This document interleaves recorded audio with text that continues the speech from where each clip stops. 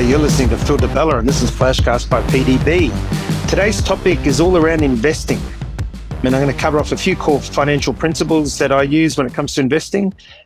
I'm also going to talk about some specific investment principles and then touch a little bit of base on how Warren Buffett goes around. And some of this information is also brought to you by my good friend Steve Sorbello, who's one of the top executives and partners up at BDO in Brisbane. So thank you, Steve, for your input and guidance and philosophies. We share a lot of obviously the same, but this flashcast now put together will be from information based by myself and both Steve Sorbello from BDO. So in short, let's get straight into it. Tools for investing once you've made some money. Again, so I get asked this a lot and how I invest and what have I done. And don't get me wrong, I've made my mistakes. And I don't think anyone would say that they've never made a mistake when it came to investing money or investing in something or someone. We all do it. Of course, the precursor is always get comfortable with your worst possible scenario. So rule number one is always make sure that you're comfortable with your worst possible scenario. I've never invested in anyone or anything where I haven't been prepared to lose the money. And I have to say that if you take away nothing else from this flashcast, that is the most important message, is that I've never invested in anyone or anything or any project, any share, any cafe, any business that I haven't been fully aware that the worst possible scenario would be that I would lose my entire money. And it has happened, which I'll discuss a little bit later on.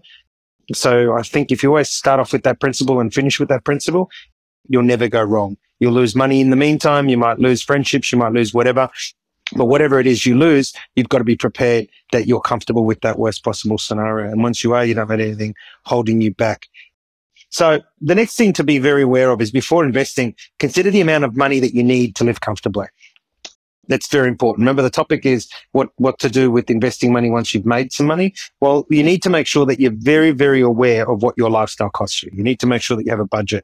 What is it going to cost you, especially when you have children, especially, your house, your income, your cars? What is that life costs you to live per annum? You need to know this number. Very important. The next thing is that once you've worked out this number, my rule is never to invest or use my house as collateral. So my personal home, I don't use that as collateral for any other investments, but obviously being able to pay it off. And I don't borrow against that to make other investments because, again, the worst possible scenario is that I don't want to lose my own home. Understanding the level of income you need from that investment that you make. So when you're going about making an investment, making sure that you understand exactly what income you need or desire from the investment you're making. Is it a 2% return, a 5% return? What is it that you're actually looking at? And obviously developers are very prudent on that. They're looking from a 10 to 20% return on their investment. Obviously 10% in the low market, 20% to them is an average, and above that is fantastic as a rule of thumb, of course. But you really got to be aware of what the level of income you're looking at from the investment that you're making. Make sure that you have included all purchases of cars and depreciable assets in your personal expenditure calculations. And of course, this one you can tell came from the super guru accountant, Steve Sorbello.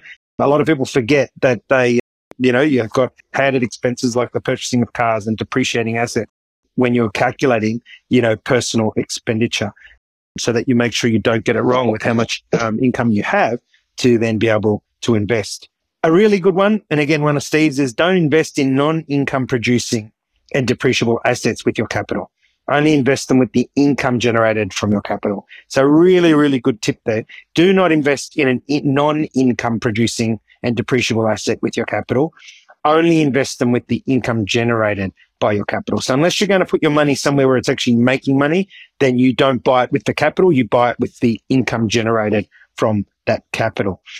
A really good tip that you hear a lot of people say is stay married. If you want to keep your wealth, and it sounds stupid, and no, it's not a joke. Of course, divorce costs a lot of money. And some will argue that the reason divorce is so expensive is because it's worth it. I hardly doubt that, but yet it's what works for you. So this isn't a marriage counseling session. This is about obviously wealth and income and making money. And of course, one good way to lose money is to not stay married. So stupid as it sounds, it is a very, very obvious tip. And another one is to come up with a plan and talk to, people that you trust financially. Now, that's financial advisors, that's firms like BDO, or firm of choice, or any one of people that you know and trust. But to have a really good group of people around you that can help you develop a plan and give you some advice.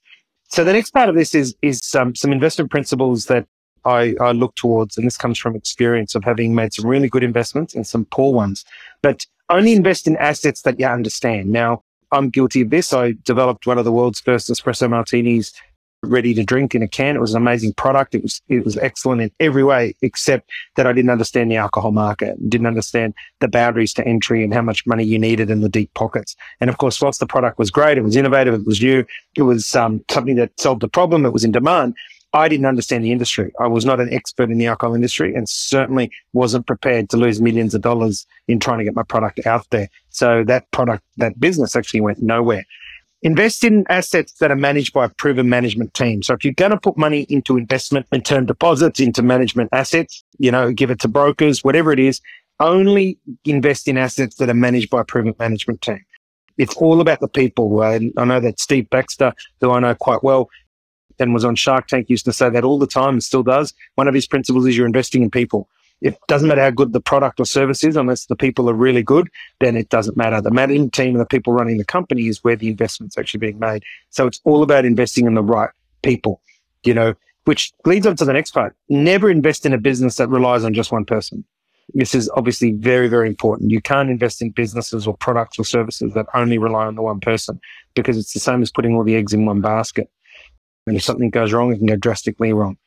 The next part is about invest in assets where the risk of losing your capital is low. So it's okay that it might sit stagnant and not make you money for a while, but don't put it into assets where you can risk, losing your money. And that's why you see a lot of people that actually don't follow shares, or if they do follow shares, it's blue chip shares only, because the blue chip shares might fluctuate. They might go down, they might go up, as they do, but the risk of losing shares and losing your money in, say, a BHP or a Commonwealth Bank or National Bank is very low versus putting money into shares of upcoming companies or companies that are not blue chip investments. So you need to make sure that you're very clear. Now, they're just some of the principles that are obviously very, very important. Now, let me share some of Warren Buffett's investment principles. And again, this was provided by my dear friend, Steve Sorbello.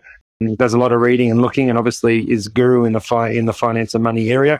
But Warren Buffett says, number one, businesses with demonstrated consistent earning power is where you want your money to go. So businesses with demonstrated consistent earning power, future projects are of no interest to him, nor are turnaround situations. He only invests in businesses that are earning good returns on equity while employing little or no debt. So he's very, very debt averse. Number three is management in place.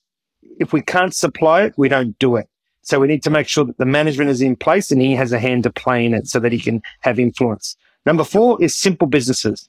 If there's lots of technology, we won't understand it. And if we won't understand it, we don't invest in it. So there are four principles of Warren Buffett. Very, very simple philosophy that he faces in how he invests money. So, of course, I hope that the Flashcast has helped. At the end of the day, investments are personal. And don't forget that investments are not just about startups, or they're not just about shares or property. There's many, many different types of investments. And be very, very aware that you're actually investing in people. And that's one of the biggest lessons that I've learned, is it doesn't matter how good the product or service is. It doesn't matter what problem it solves. It can be an amazing product. It can be an amazing service. But if it's not run, if it's not executed, and it's not managed by the right people, then there is no business. Or it's going to be what we call a volatile business, where it's here today, gone tomorrow. So in recapping, the number one message out of this is always get comfortable with your worst possible scenario. Make sure that once you're in a position to invest in a person, in a product or a service, that you are comfortable with the worst possible thing that can happen. And number two, remember that it's all around people. Number three, make sure that you're never investing and borrowing against your family home. Have your core assets protected at all times. And number four, please know how much it costs you and your family to live every year. So my top four key takeaways are that. You've been listening to Phil Di Bella. Until next time, be the best you can be.